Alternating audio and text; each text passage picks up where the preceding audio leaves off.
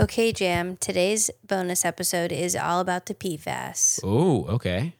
All right, so we're going to ask questions about geckos and teflon. We're going to ask questions about if plants take in our PFAS and, really, what's the point of them? Are they necessary evils? Are they getting in our water bottles? What's the story? Okay. Sounds good. Are you ready? I'm ready. Let's do it.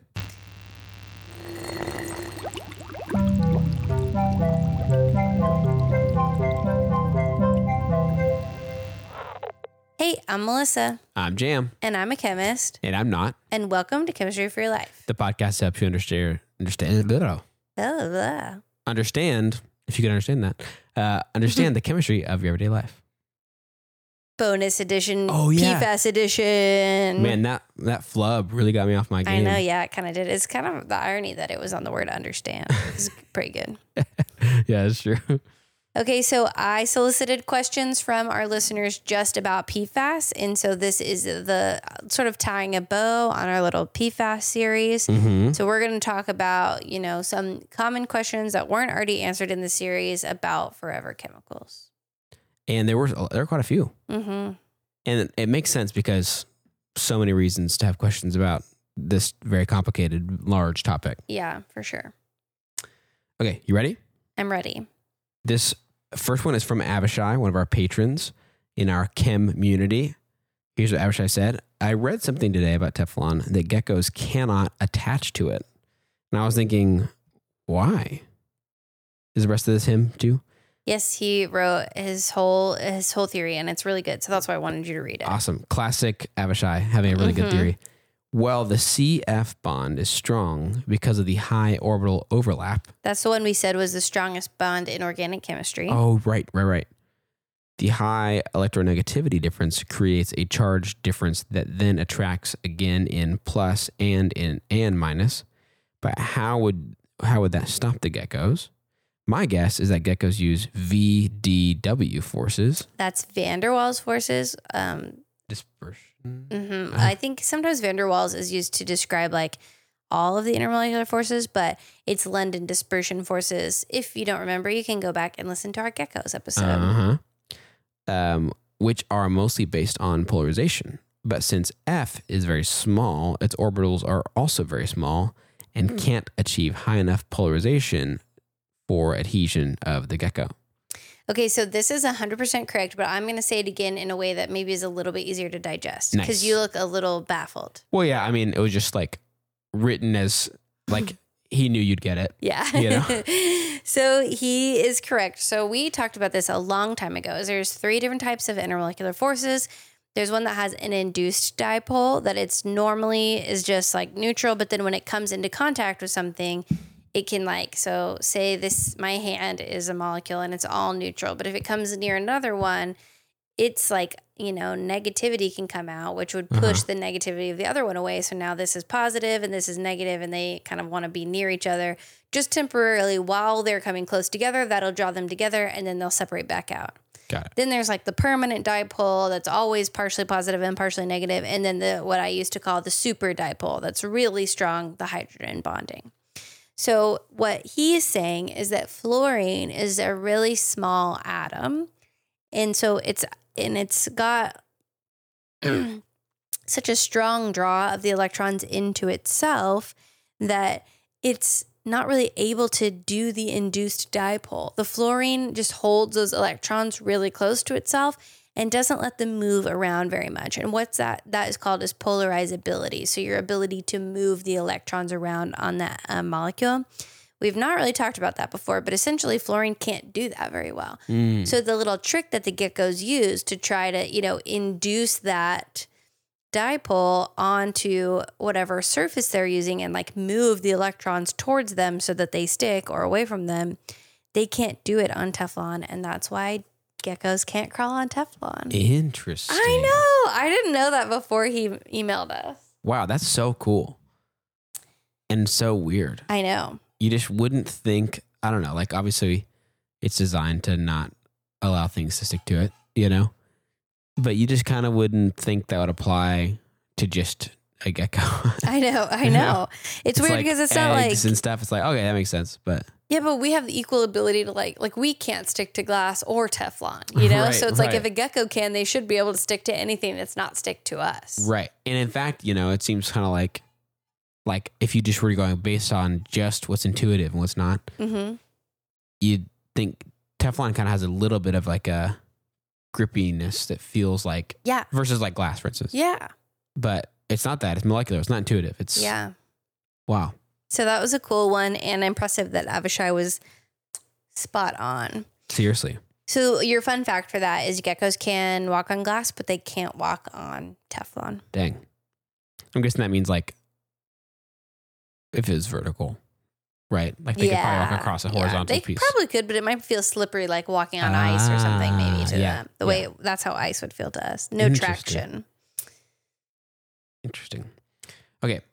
This next one, you ready? The next one? Yes, I'm ready. It's from Noel on Instagram. Noel said, what applications of PFAS are there for them to be a sort of necessary evil?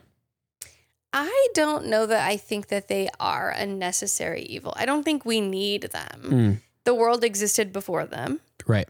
It is kind of hard to imagine a modern world without them, but I don't think it's impossible.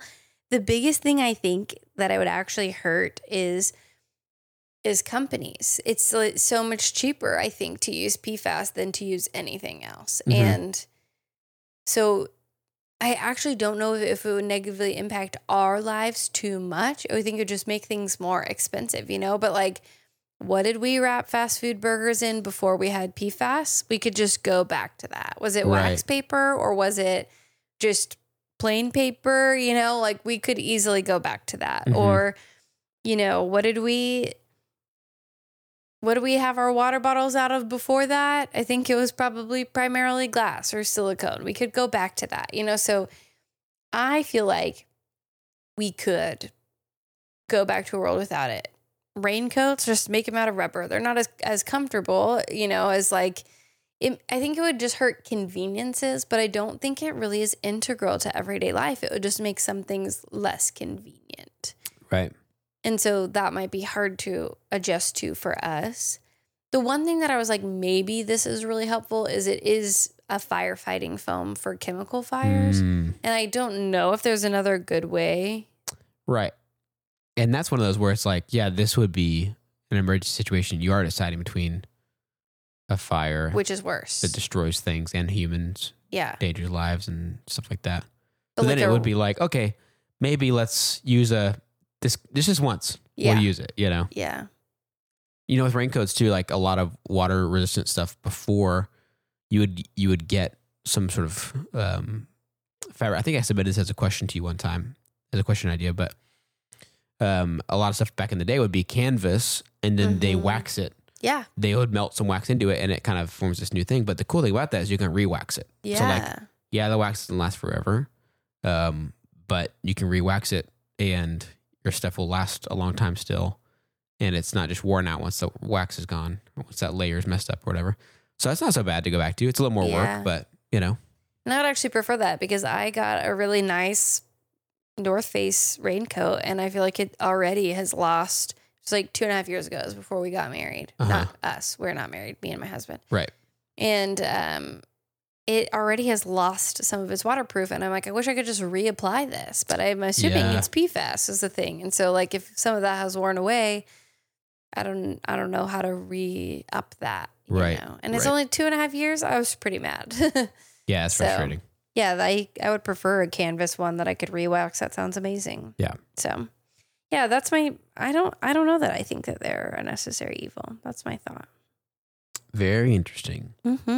Okay, this next one is from Avery on Instagram. Here's what Avery asked: how do PFAS get into products that claim or believe they don't have them, like Thinks?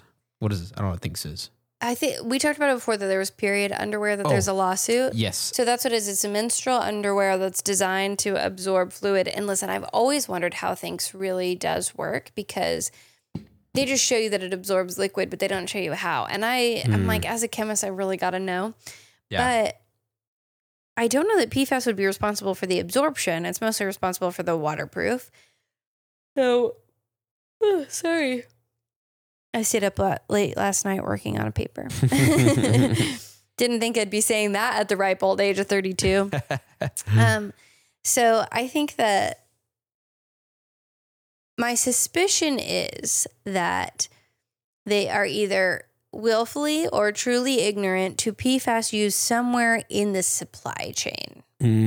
I think that's how they get away with saying that they don't use PFAS, is if they get clothes that are treated or fabric that's treated with it already, and they can just kind of maybe turn a blind eye, or maybe it's not one of the big four PFAS or whatever that they know about. Yeah.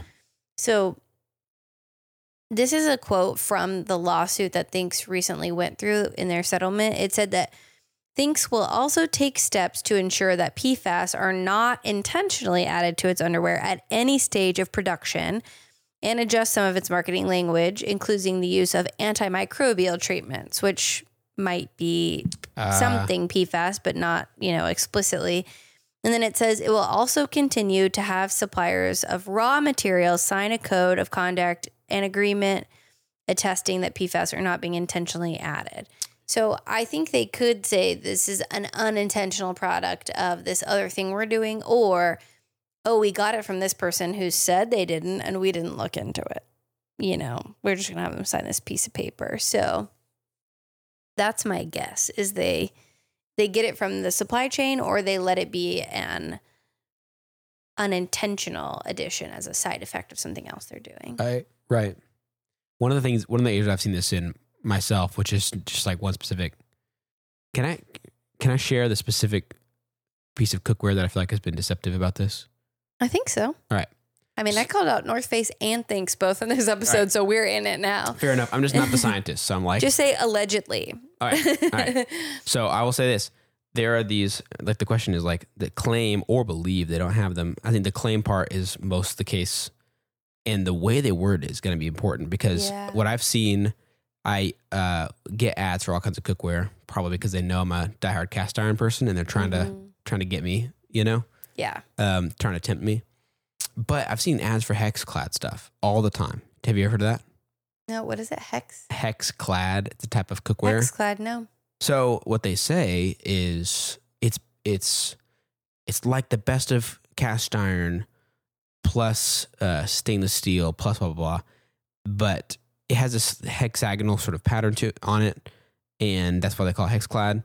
And they try to claim it as like the best thing ever, and one of the celebrity chef guys is part of it, and or is in a lot of their ads, Mm-hmm. But they'll say multiple times, does not include Teflon, does not have Teflon, does not have Teflon. But I was like, okay, I'm looking at this piece of cookware, and if it's as non-stick as it looks, but it looks like stainless steel with like a pattern to it, something's not right here. Like stainless steel sticks like crazy, right? Yeah. It just does. I mean, you can do some things with oil, but like, depending on how you cook on them, but still, it's like gonna be pretty sticky. And they're showing it like blowing on a sunny side up egg and it like fluttering around. I'm like, that's just not stainless steel. Yeah. You look into it and they're using a different PFAS. It's just not Teflon. So they're saying everywhere, every chance they get is, we are not using Teflon. We are not using Teflon. Does not contain Teflon. Yeah. Just a different PFAS that they're using. And I mean, that's on their own website. I went and found that out. I didn't look on some other report or journal or something. Yeah. Their own website, if you dig enough, just says, oh, we use a different coating, and the valleys of our sort of pattern, the hexagon things, fill in with that stuff, and then blah, blah, blah. They try to say it might chip less. Maybe that's true, but they still are using some sort of PFAS in there. Well, and that's reminds me of the BPA conversation that we had, where it's like, what does BPA free even really mean? Kind of nothing, because they just replace it with another version of BPA, So yeah, that actually leads well into, maybe we could skip down to Jess. Jess asked a question that kind of goes along with that. Do plastic bottles of... Oh, no, wait, sorry. Tina. Oh, Tina. Oh, Jess has multiple, doesn't she? Oh, Tina. There we go. Yeah. Can we swap forever chemicals with more sustainable ones? So I think we could, but not in the way that we were just talking about. So I don't think other forever chemicals or shorter ones or, whatever is the way to go. I think it is finding alternatives like wax on canvas for waterproofing or silicone instead of some for period products, you can use those silicone menstrual discs or cups, which are going to be different than the period underwear. And with silicone, you have a lot lower risk that we know of right now, So I think it's going to be, yes, we can swap forever chemicals with more sustainable items, but I don't think there are more sustainable, quote unquote, miracle chemicals like we thought these were at the time. I think it's going to be going back to or using technology to find new alternatives to that. Yeah. That's my thought, because I do think it's going to end up just like the BPA situation where it's like, oh, well, now we just don't know what the new version of this is doing, Right. And you can avoid that whole deal. So like, if we think it's likely that at some point they'll be like, hey, the thing we started using instead of BPA is actually just as bad. We just finally have the data. But to avoid that completely is like, what's something that just doesn't have anything following it at all? Like, a cast iron pan. Yep. Or like a glass water bottle or a metal one. Yeah. That, isn't coated with something or whatever. It's like unlikely.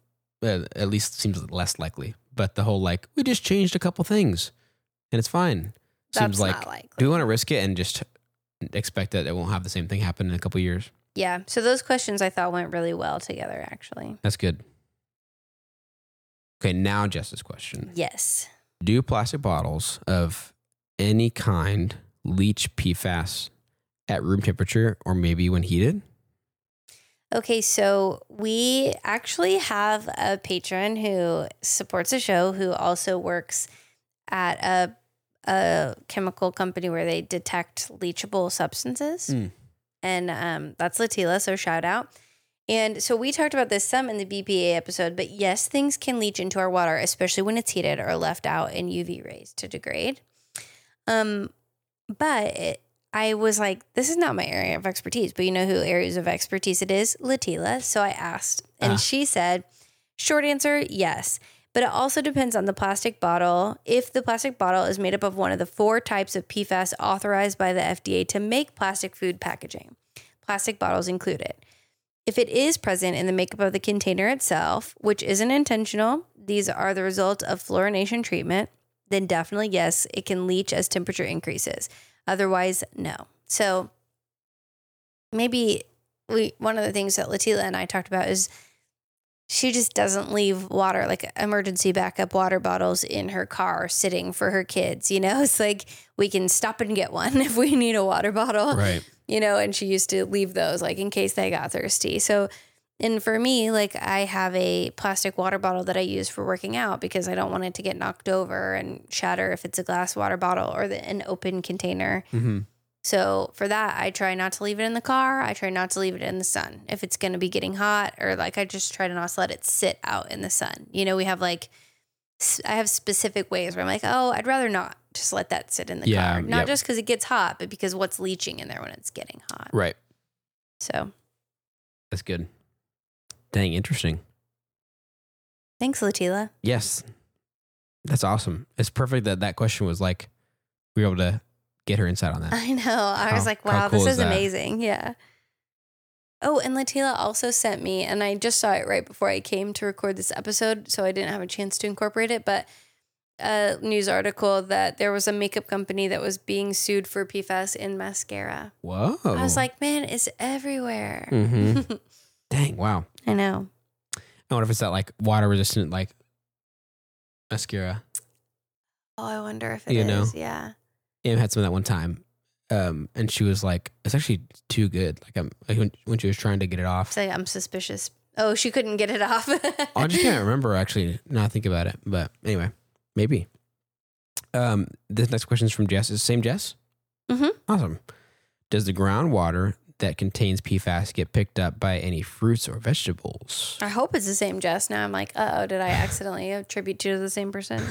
Sorry if I did. I'm just honestly doing my best here. The short answer again on this is yes. They can be taken up into plants. So the best thing to do is to use non-plastic rain barrels or filter your water with some of the stuff that we talked about on the last episode. But also you can use raised beds with clean soil. Oh, yeah. But even then I was like, so this is when you kind of get to be like, this is too much to think about. My bags of soil come in plastic bags. Oh, yeah. And I'm like, is there PFAS in there? I don't know. And then like, then also I started composting because we got a house. And my compost thing, I inherited it from a friend, is like a plastic thing. So I'm like, is it also just leaching into my soil that I'm composting? I'm like, it becomes a problem that's so overwhelming that it's like, how do we even really? Yeah. You know? Right. Dang. So technically, yes, but I don't think that's your biggest worry. And you can look online to see if your water sources are contaminated. Dang. So that really comes back to that thing of like we got to rely on these corporations to get their act together. We really do. Because then they can provide us with these options that are going to be PFAS free. We can be like, oh, this soil company, they stopped doing that. So now we know if I buy the soil from them, we get this compost bin from this company. But like until that day, we are kind of stuck. Or a lot of those decisions aren't up to us at least. It's like, if you want to compost. So you can vote and try to get people to make changes, and that's and sharing knowledge with your friends and family. I mean, like helps too, because it's like one of those things that so many people just probably have not thought about at all. The more of us who are aware about it, the better. Yeah, and I think that's because companies intentionally made us not think about it at all. Yep. So it's tough. Here's another one from Rachel B. Practically speaking, what products contain PFAS and how can we swap them out? Well, Rachel, we talked about that some already, but also check out our previous episode, which is What Can We Do About PFAS, where we talked about what can we do now about PFAS, where we talked about a lot of those things. So yeah, not a lot, as you could just tell from that episode. Yep.